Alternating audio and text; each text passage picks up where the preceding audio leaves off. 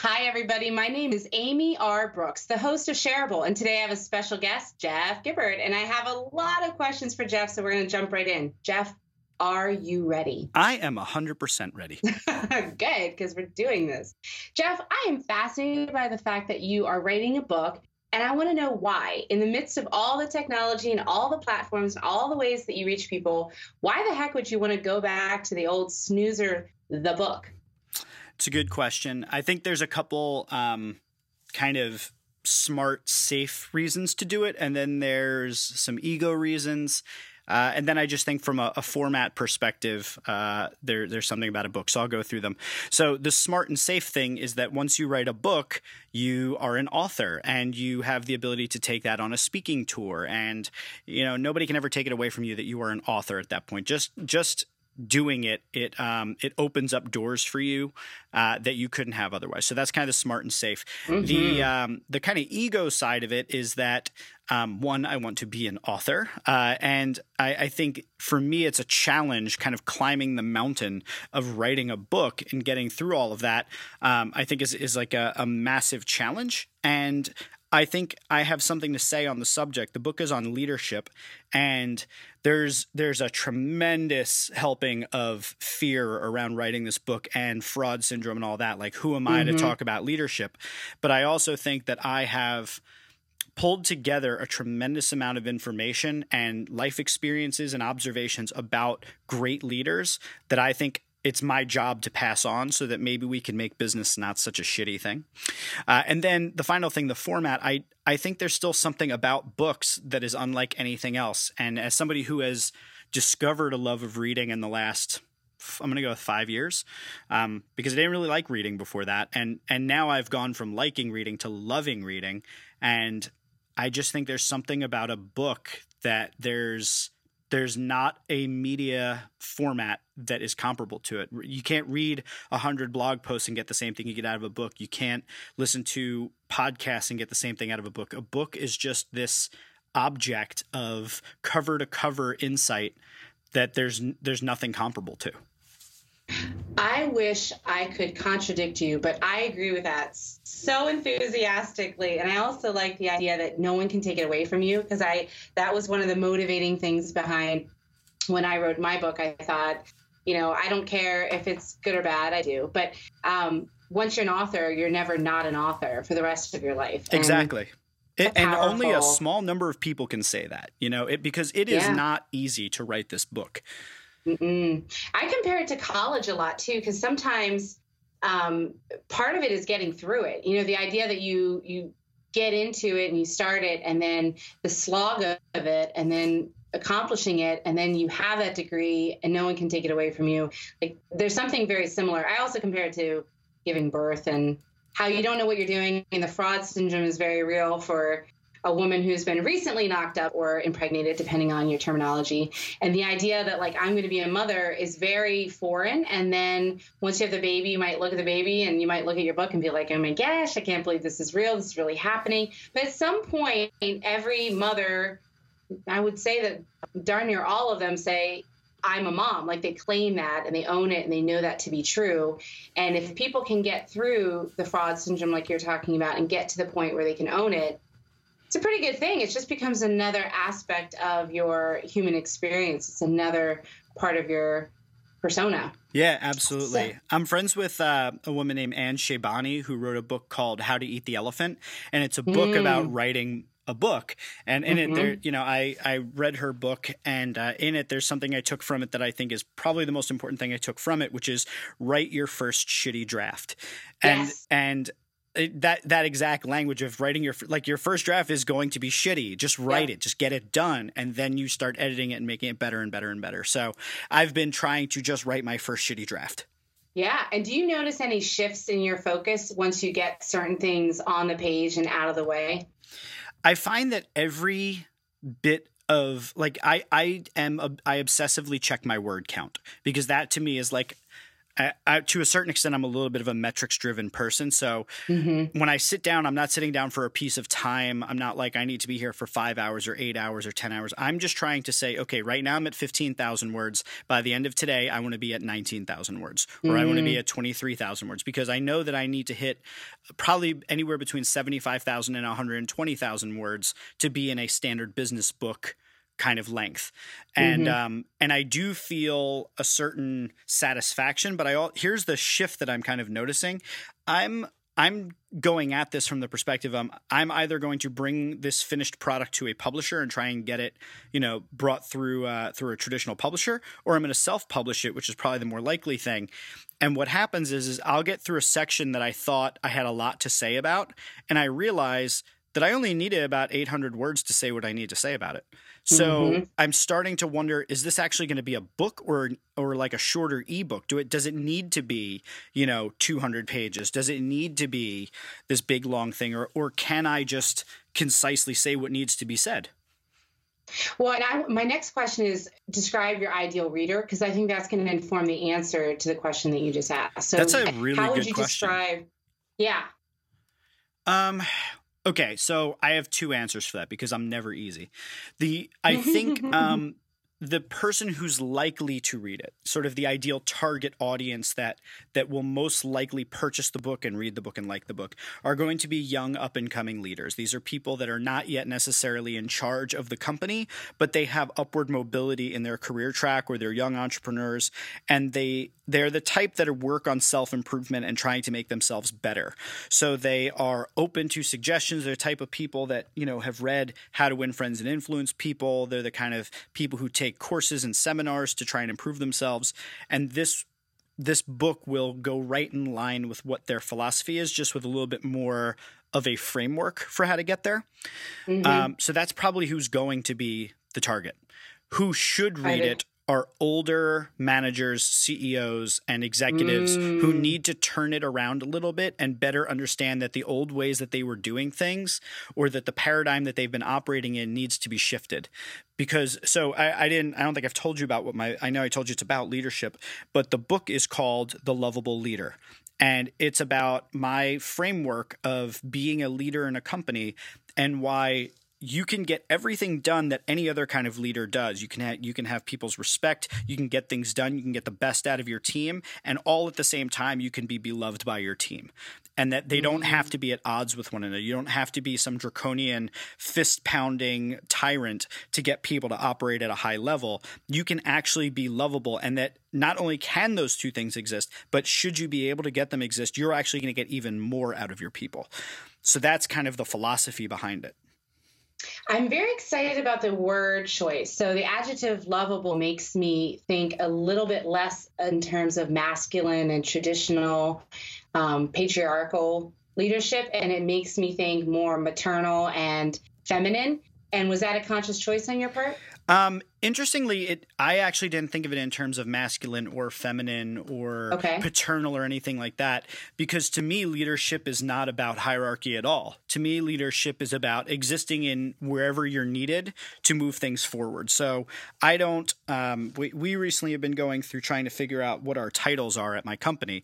And the struggle is that titles mean something outside of the company, but inside of the company, we're all in this together. We're in the same trench, me with everybody else. There's no sort of like, do as I say. We all take on the role that makes the most sense. And my team expects me to lead them. That's what my job is. And as that leader, if you've ever seen Simon Sinek's Leaders Eat Last, I feel it's my job to protect them.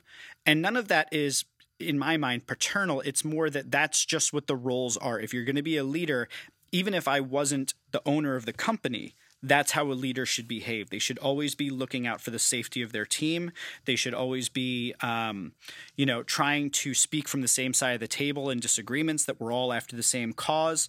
So it's interesting because I could frame it in paternalistic kind of thought, patriarchal. No, I don't want you to. But so I could look at it that way. But I tend to look at it as more like I guess like cells in a body, that we're all part of the same organism that's moving towards an objective, and that leadership is merely just who's who's stepping up at any given time. And some people just choose to do that more often. And if you do, you have to do it in such a way where people don't resent you for it, but instead love you for it. Mm-hmm. Yeah, and I don't want to be antagonistic, but I want to push you a little bit farther. When I heard the title, I felt very much included in the type of person that could be considered a leader, whereas in the past, and still today, not in the past, today, most leaders, whether it's in the political sphere or in business sphere, it's dominated by men, and women are rising. That's fine. But your book title made me feel like this is a book that I should read and that I will be represented, and my skill set will not have to stuff itself into a suit. It will be able to, a lot of feminist philosophy around expansion, abundance, success is about inclusion, and we can all win together, and not as competitive as the more masculine version of like getting to the top and not Risky Business. What's that other movie where they all Wall Street, where is it Wall Street? It's more yeah, I think it's Wall Street. Might be Wall Street. It's Wall Street. So do you understand what I'm saying? Like, I'm trying to give you a compliment. I want you to own that, like, as a woman, I'm like digging it, but so here's what you'll probably find interesting about this. So here's what you'll probably love about this. The birth of the book, the genesis of the idea came from I was driving back from Annapolis with my girlfriend, who for the first time in her career really is in charge of other people. And she's now a manager, and she was dealing with several different issues. And I've had a team now for several years, and I've been a student of management and leadership for my entire life. These are books that I read and things I think about. And she was asking me questions on how to deal with things. And as a female leader dealing with a female staff and also dealing with some male superiors and all of the things that she goes through in her role, I'm often advising her in how to go about doing it. Understanding, of course, that it's different for her as a woman in business than it is for me as a white male in business, but that at the same time, here's how to navigate that so that we can all be in that, and that leadership doesn't have a gender or a skin color. It has a set of ideals and it has a way of operating. So that's what our conversation really revolved around. But it was a conversation with me to my girlfriend about leadership and about how she can be a better leader in her role. So it really was actually born out of not like, here's what I do, but more like, here's how you in your role can do it. You're right. I like that. That's good. I thought you might. Yeah, that makes me happy. And but I do still think that the title itself is very striking to me. And I think that's our first glance, that in the cover of who is invited into the conversation. And I am very happy that plus I love alliteration, but lovable leader is something that would hit people right away. Like, this is going to rock the boat. And I've been hearing more and more lately, if you don't have something different to say, you're kind of regurgitating what has already been said. Like, the people who are really going to be the thought leaders, or always have been, are the ones who are saying, yeah, but this way might be better, or this is the problem I have, or this is what doesn't really work right now. We need to address it. And I really feel like you're doing that. And that's exciting to me. And I like the idea of a lot of different people reading it. Diversity is a really big part of my personal purpose, and I'm starting to see how it's integrated everywhere, and I hope you see that in your work too. The idea that inviting more people to the table makes a richer tapestry of perspectives and makes better leaders, because, like you said, there's not a specific look or genitalia, but that has been the perception for a long time. So it's exciting to think about rocking the boat. Yeah. You feel like you're rocking the boat? Do you feel like that? I feel like I just want to change the direction that the boat is going in and load it up with new people and give other people a chance to steer it. It might be rocking a little bit while you do that. Which I guess it's rocking it. Cool. I mean, I don't know. I mostly, I don't, when I hire, I honestly don't even think about it. I just naturally do tend to hire a wider variety of people. Like, I've had people of color in my company. I've had a lot of women. I tend to work with women more than I tend to work with men. I've been friends probably with more women in my life than men in my life. It's just kind of, I've always found women easier to talk to than men. And in this particular, the concept of leadership, I've looked at it this way. I'm going to paint leadership and entrepreneurialism in a realistic brush. I'm going to say, here's how shitty it's going to look, and here's how you can be better than that anyway. And anybody that wants to step up and talk about that with me, I don't care what they look like, what they sound like, what they smell like to a certain extent.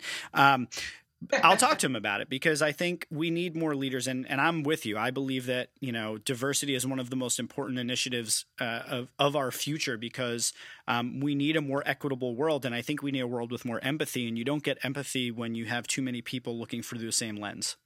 Yes. I'm so excited. I'm so excited about this book. My last question, this is my rapid fire question. What was the one book, even if you weren't a big reader, that you remember from your childhood? Think 4th, 5th, 6th, 7th grade. Oh, wow. That's such a good question. Mm-hmm. It's so funny, because I remember when I was like a really little kid, there was this one book that I read like 7 times, but I cannot tell you what it is.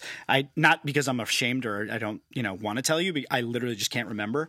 I was not a big reader as a youngin'. It wasn't really my thing. I had a hard time focusing on books. So even comic books? I didn't even get into comics until I was in my like late teens. That was like kind of when my mind expanded to. I was really into movies when I was younger, but I didn't read a lot of books. I can give you credit for a movie that was a book. Yeah. Not really, but let's pretend. I used to read screenplays. I was a big fan of reading screenplays. No, you didn't. That's so interesting. How do you get a hold of screenplays? Where were you finding them? Yeah, because I went to film school. So prior to that, I started reading a lot of just the actual screenplays, and you can buy them. So like I was reading, like I read the screenplay to Pulp Fiction, and I love seeing in words how they built something visually. I want to do that. It's really cool. That's what I want to do. Yeah. I mean, I can't think of a book that young. I can tell you the first book that made an impact on me, if that helps. Yes. Because the first book I remember reading that like kind of shifted course for me was How to Win Friends and Influence People, and I read it when I was like 20. Because before that, everything, books were like boring and a burden, and I guess I read a lot of fiction, which I guess I would appreciate more now than I did then. But back then, I don't know. I just felt like I'd rather just watch the movie at that point. I guess I was lazy. I don't know. But I feel like the book you read 7 times was a Choose Your Own Ending. Because my son just read one of those. Do you know what I'm talking about? Yeah. I used to read a lot of Transformers books like that. Go to page 7. What did you say? I read a lot of Transformers books, like, the Transformers. I used to read a lot of those that were Choose Your Own Adventure. No, but this was like about a kid and like an adventure, and I don't think it was a Choose Your Own Adventure. It was just like a 110-page book, and I just read it over and over and over. And it's funny because I can't remember what it is now, but the letter H is coming to me, but that's not helpful. That's not helpful. It wasn't Hardy Boys, because that's what those are really. No, fun. I don't think it was Hardy Boys. I can't remember. They're new now. They have like digital devices. They're all like very. Wow. You'd love it. Yeah. Yeah. I mean, I remember reading. I used to read a lot of Stephen King, Dean Koontz, and was it Ed McCain or Ed Kane? Like I read a lot of like mystery, murder kind of novels, things like that. Mm-hmm. When I was younger. And then it wasn't until I discovered nonfiction that I actually enjoyed reading, to be honest. It wasn't until I looked at like self-improvement books and like, learning how to do things, because every time I read a book, I feel like I'm adding like almost like a new piece of hardware that like to my brain, where I'm like, oh, well, I have a new skill now because I now understand all of this stuff. It seems to me like you might process books in an academic, intellectual way, and when you think about fiction, that makes more sense to you in a visual platform like movies. Yep. And it's more enjoyable. I get that. Yeah, and I like reading plays for the same reason, because I like to think about how it works out visually. I also read very, very quickly. I just took a speed reading course, and I found out that I read between 750 and 850 words a minute. Wow. So I can like blast through a 200-page book in like an hour and a half, basically. So when I read, I'm really looking at it as like adding information into my operating system. So it's like installing a new program.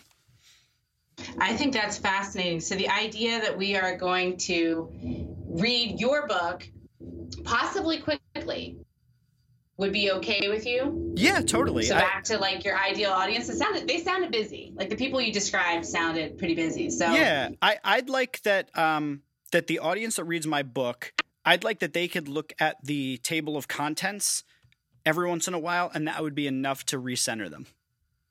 Yeah, I was thinking about that with Win Friends and Influence People. Is the bullet point notes really helped me when I wanted to go back and just get a little reboot. Yep. I would just look at those. I wouldn't reread the whole book. And so I hope you consider doing something like that too, because that helps a lot of different types of learners. Yeah. So each of it's broken down into like 5 parts, and those parts have different kind of chapters in it. And I think just the outline of the book itself is a lot of, principles that if you remember those principles, you'll probably be a lovable leader.